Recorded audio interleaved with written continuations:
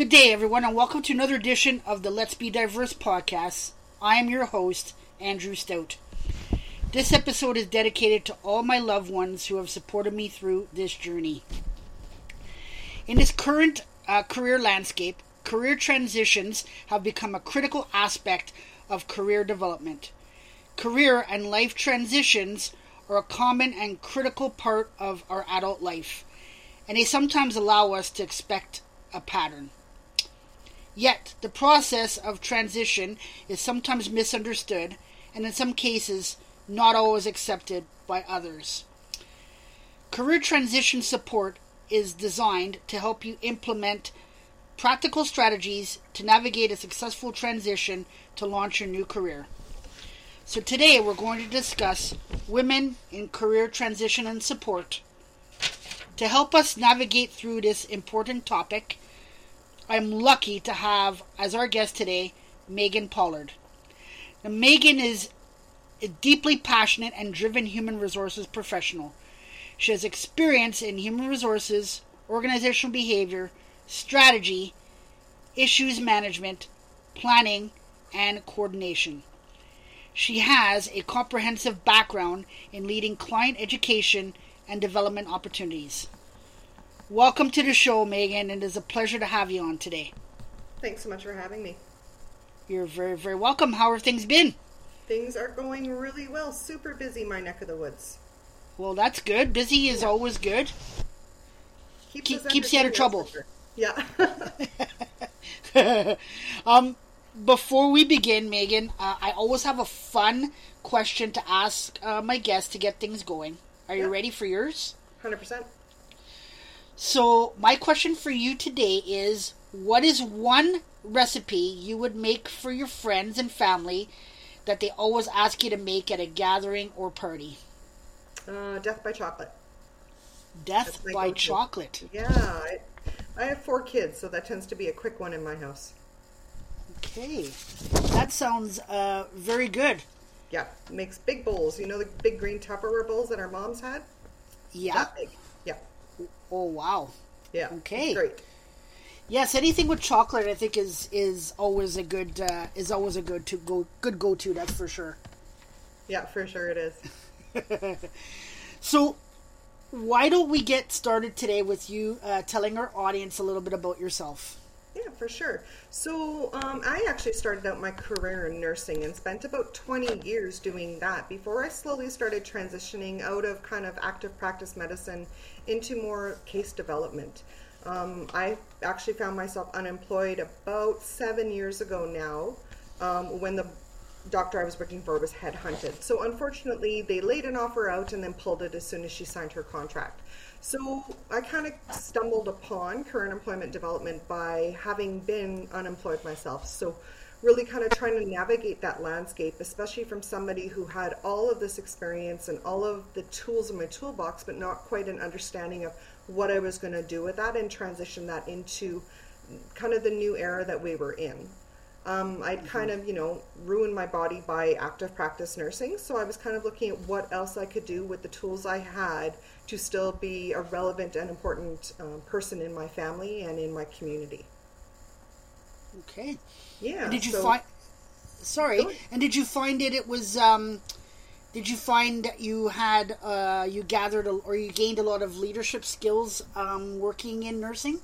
Yeah, so I was really lucky that I, had a couple different roles within my career, including a staff nurse and kind of the team lead positions as I worked through my career. I found that a lot of the management of people remains the same no matter what you do. It's the rest of the tools that you're presenting to the organization or the body that you're dealing with. Part of my experience comes extensively from my medical background, but as well as some of the community development that I do within Fort Saskatchewan, so I'm located just outside of Edmonton. And I find that being able to communicate with my community really allowed me to grow and learn within those leadership opportunities to be able to transport those into kind of a more professional business atmosphere versus kind of being on the floor and talking to patients. Wonderful. Mm-hmm. That's an interesting story to go from nursing to HR. That's pretty good. It's dealing with people as well. Yeah, for sure. And I'm able to kind of, really connect with my clients in that aspect because I have, been a mom, I'm a wife, I'm, a daughter, and all of those other hats that we tend to wear, and able to kind of have that business face as well. And a lot of it I learned by just actually doing it myself. Very interesting. Mm-hmm. So, Megan, in your opinion, what does career transition and support mean to you? So at the end of the day, career transition for anybody is process of like exploring and finding and moving into a new job or career path. It can kind of include a number of factors, so our interests, our wants, our needs, sometimes our background, as well as the environment we live in, right? So there's not really one universal way on how we do that moving forward, and it's completely unique to every individual depending on what they're looking for. Generally, when we're looking at just a career transition in itself, it's kind of voluntary or it's involuntary. I chose to do it, or I was kind of forced into it for a variety of differences or reasons, kind of why that happens. Involuntary career transitions seem to impact people the most because you're not really anticipating having to do that switch, and it tends to throw people for a bit of a loop. Whether you are identifying female or male, it really doesn't matter. It affects everybody very similarly, and we can see that kind of how the recovery rate is. What I do want to kind of mention is in an involuntary kind of career transition, female identifying friends do tend to bounce back a lot faster than male identifying people, mainly because of stereotypical kind of insight into that, the male figure is supposed to be the manager and the supporter of the family, which is not necessarily true in this day and age. Things have changed so much within dynamics of how you live your life that sometimes I think we need to kind of remember that sometimes we can make those choices and sometimes we just have to go with it. Mm-hmm. It's interesting that you say that because my late mom, she was like the glue of the family. Yeah. So she was the one that kept everything together.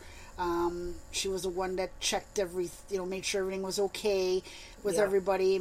She was the one that reminded everybody of special days and stuff. So she was pretty much the glue, in that respect. Yeah, they're the relationship builders. Yeah, and my wife, my wife, she is the glue to our small family as well. So it's interesting that you mentioned that. And then when you said forced, I can imagine that being. I've never been in a situation where I was forced, but I'm sure that there's guests that are listening that have been forced to transition, and I can imagine that there was a little bit of confidence issues when that happens. Yeah, for sure. How do you feel? How do you find that? Is it easy to get their confidence back, or help them to get their confidence back in that aspect, or? I think because of all the tools we now have access to in this thing that we live in the internet, I think that kind of allows people to feel a little bit more reassured that they have a support network behind them, whether it's an online or just community support. And just as a career development specialist, just having that person on your side going like, you can do this and I'm here to help. So I think that really changes the conversation moving forward and gives people more hope and excitement and just kind of that initiative to take that very first step because they're not doing it floundering. Interesting. Yeah. So with that being said, Megan, what would you say are some of the barriers to women's career transitions? So you touched on it earlier that women tend to be the ones that kind of are carrying the load of the family and the community when it comes to kind of those types of scenarios. Women network with lower level types of people because they're more looking for peer support or people that have been in the same box as them. It tends to be way more supportive in that cheering squad, but not necessarily someone that can give them a momentum to move forward. And again, it's because we tend to kind of flock to people that may have children the same ages of ours or families going through the same experiences we are. Maybe we have aging families at home and we're taking care of our parents. We tend to kind of flock to those types of people because they understand what it's like to try and balance that. And because women, especially during COVID, it became very, very obvious that women were the ones that took a step back from their career path in order to support the family. And again, that was a very much involuntary step for a majority of people across the country was, okay, you know, we're sending all your kids home, or we're closing this, that, and the other thing. And now you get to take on the brunt of that responsibility. So a lot of, I've seen a lot of my clients specifically kind of come out of that with a really lowered contribution for their network. They're not really sure where to start, or a renewed hope. So it kind of went both ways. We're also kind of asked secondarily to miss out on those networking opportunities. Most networking happens in the evening or on weekends, and sometimes, depending on what our family's situation is, we might not have the flexibility to be able to jump into all of those things to be able to do it. So it really kind of offers a barrier to that, because it's like, okay, well, I'm already juggling 5 different things, and I only have 2 hands and, 12 hours in my day to get it all done. Right? So it's kind of picking and choosing where they're devoting their energy and kind of passion into that. So how do you help women with that, as far as trying to juggle their time with looking for, changing careers and their home life? How do you help them adjust to that? So a lot of it is really stopping and coming to like this own self-awareness of who really is in your corner and how big of an issue is it that we're dealing with. You can't ask somebody to take a step forward if all the little duckies aren't behind them swimming and kind of there. So if they've got, 2 duckies swimming off in different directions, it's which one do we tackle first? So with most women in work industry, it tends to be who's got your kids and who's your backup if your kids get sick from school, right? If it's your parents, okay, have we got home care in place? Do we need any other resources in the community to make sure that when you jump into the bucket and say, I'm going to get a job or change a job or whatever that looks like, all the little duckies kind of have an idea of where you're going and you're not left scrambling to try and figure it out. So a lot of it is just very transparent questions, and sometimes it really is one of those aha moments when they're like, I never thought of that part, right? Sometimes it is just complete sink or swim, and they're just looking at the financial aspect of it and not the potential roadblocks that might come out of it. So do you find that they take, because of the financial roadblocks, do you find that they're more likely to take the first thing that comes to them, or are they more willing to wait out for what they actually really want to do? So I find it kind of goes both ways. It really depends on what they're looking for. If it's a real financial strait and maybe their partner was laid off and they really need to get back on their own 2 feet, there may have been some dynamics that happen in the family. They need to find a job now. I find women more flexible in kind of looking at what else they could do. So that's kind of where my very first question with my clients is the house burning down? Or do we have a little bit of time? Because if you have a little bit of time and the house isn't burning down around us, we can look at it with some clarity and actually develop a plan of what it looks like. If it is, I'm going to take a job just so I can pay the bills and feed my family and and take care of myself, then that's our first responsibility. After that, we can maybe slow down, and in between those moments when we're not working or not caring for our family and we have that self-care option, we can say, hey, so I have a job and it's doing what it's supposed to, but I don't love it.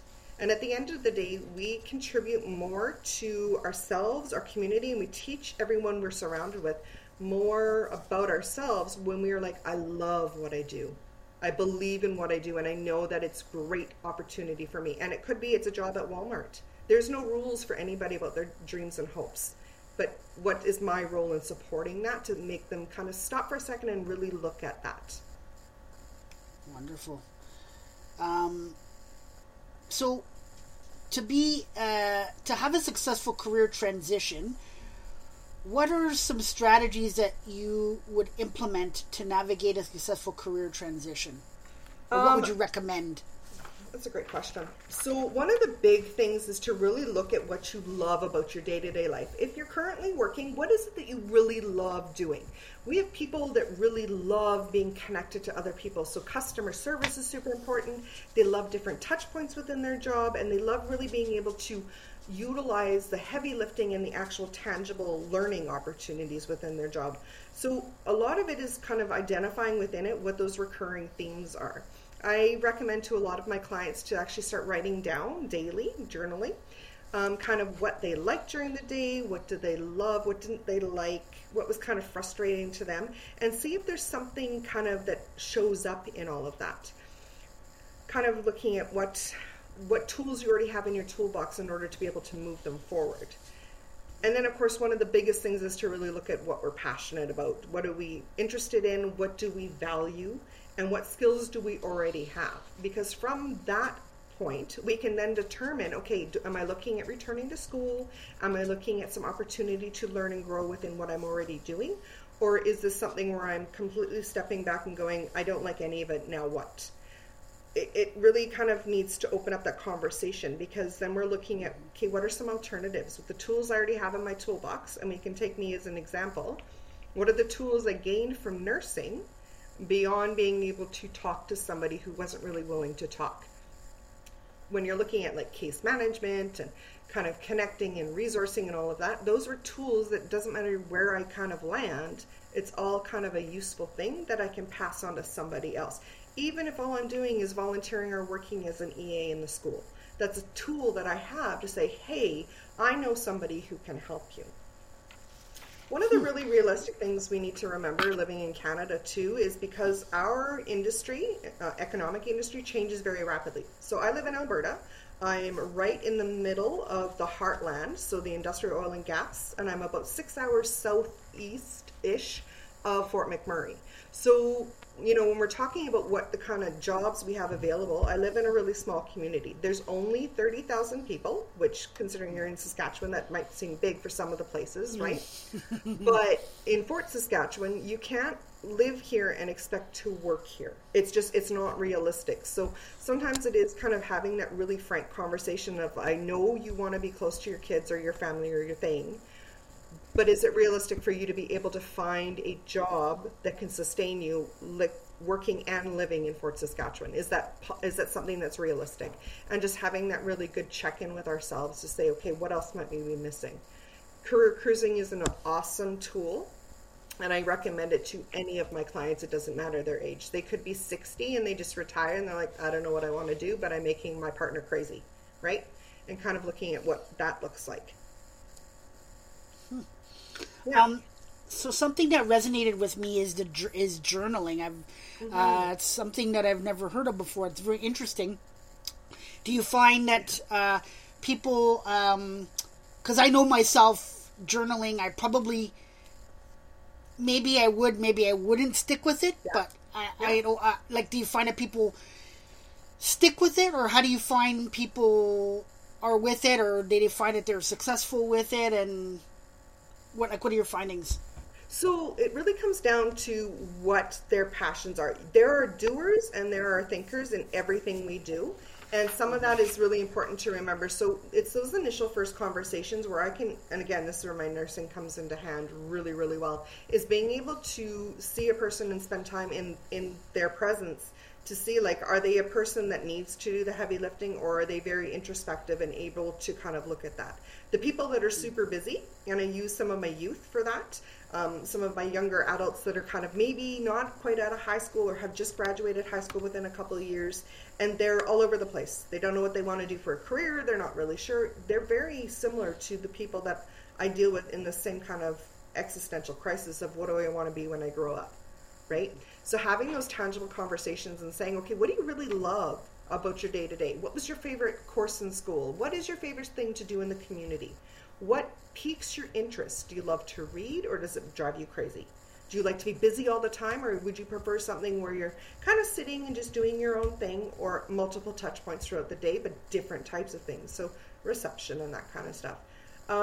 Considering, like, hey, have you thought about being a library assistant? Because some of those are very different touch points where you're doing some very solo work, but you're still interacting with the community. So it is very targeted conversations, more about what do you love about everything you do day to day. And it could be, you know, I was at home with my kids and I did all the financial management and I did all of this. Did you like it though? Or did it make you crazy, right? Mm-hmm. And developing that relationship with people.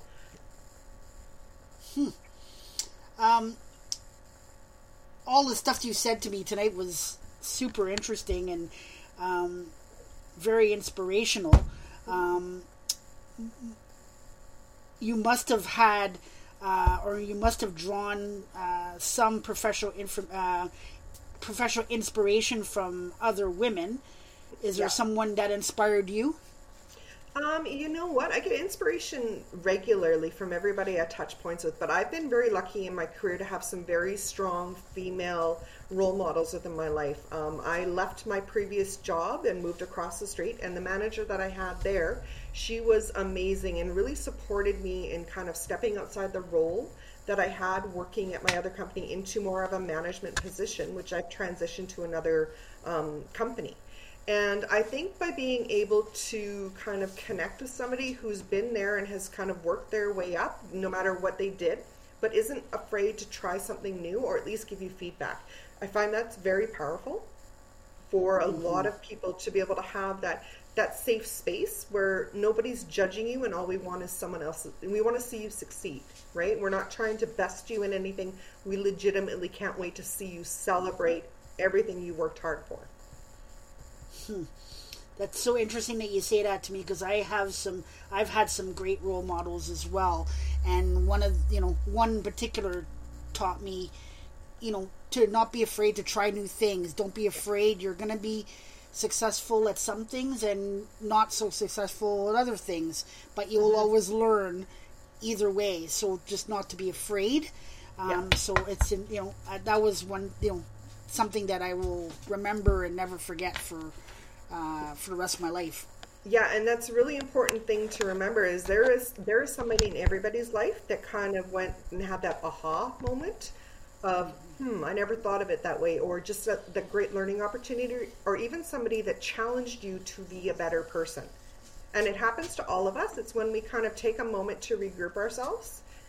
And I'm not saying that you're not allowed to have that little moment where you're like, this is really hard. And that's okay to have a really hard moment and to kind of be in it for a moment.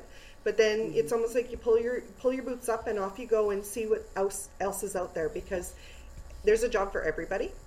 We just have to be patient and tenacious enough to find it. Absolutely. I totally agree with you 150% on that one, Megan. If you were to use one word to describe yourself to our listeners today, what would that word be? Personal growth is really important to me.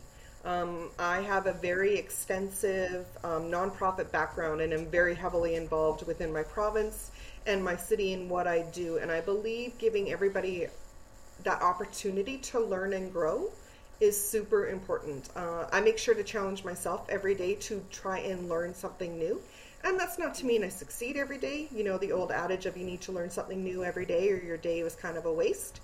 I think being able to recognize that, that was a really good learning moment is something that, I've really respected. And it has really allowed me to kind of step fully into the role I currently have to see what else might come down the pipeline. Very interesting, very insightful. Any final thoughts today, Megan? One of the things that I just like to pass on to anybody is never be afraid to try it. The worst thing anyone is ever going to tell you is no. And if that's the worst thing they're ever going to tell you, then you say, thanks so much for your feedback. I really appreciate it, and have a great day. And go on and try the next thing. We're really great at kind of beefing each other up, but I think we really fail ourselves in saying like, hey, you're a really awesome person and you got so far already. What about one more step? And knowing that there are people in all of our lives that are there to cheer us on and make sure that we are successful, and then to celebrate with us as we kind of take that next step. You need to find the people that are in your ring to say, hey, you did a really good job. I've been saying to myself lately that building a community, so when you have a community of people who support you, you can't lose. I think you can only be successful when you have that great community that supports you.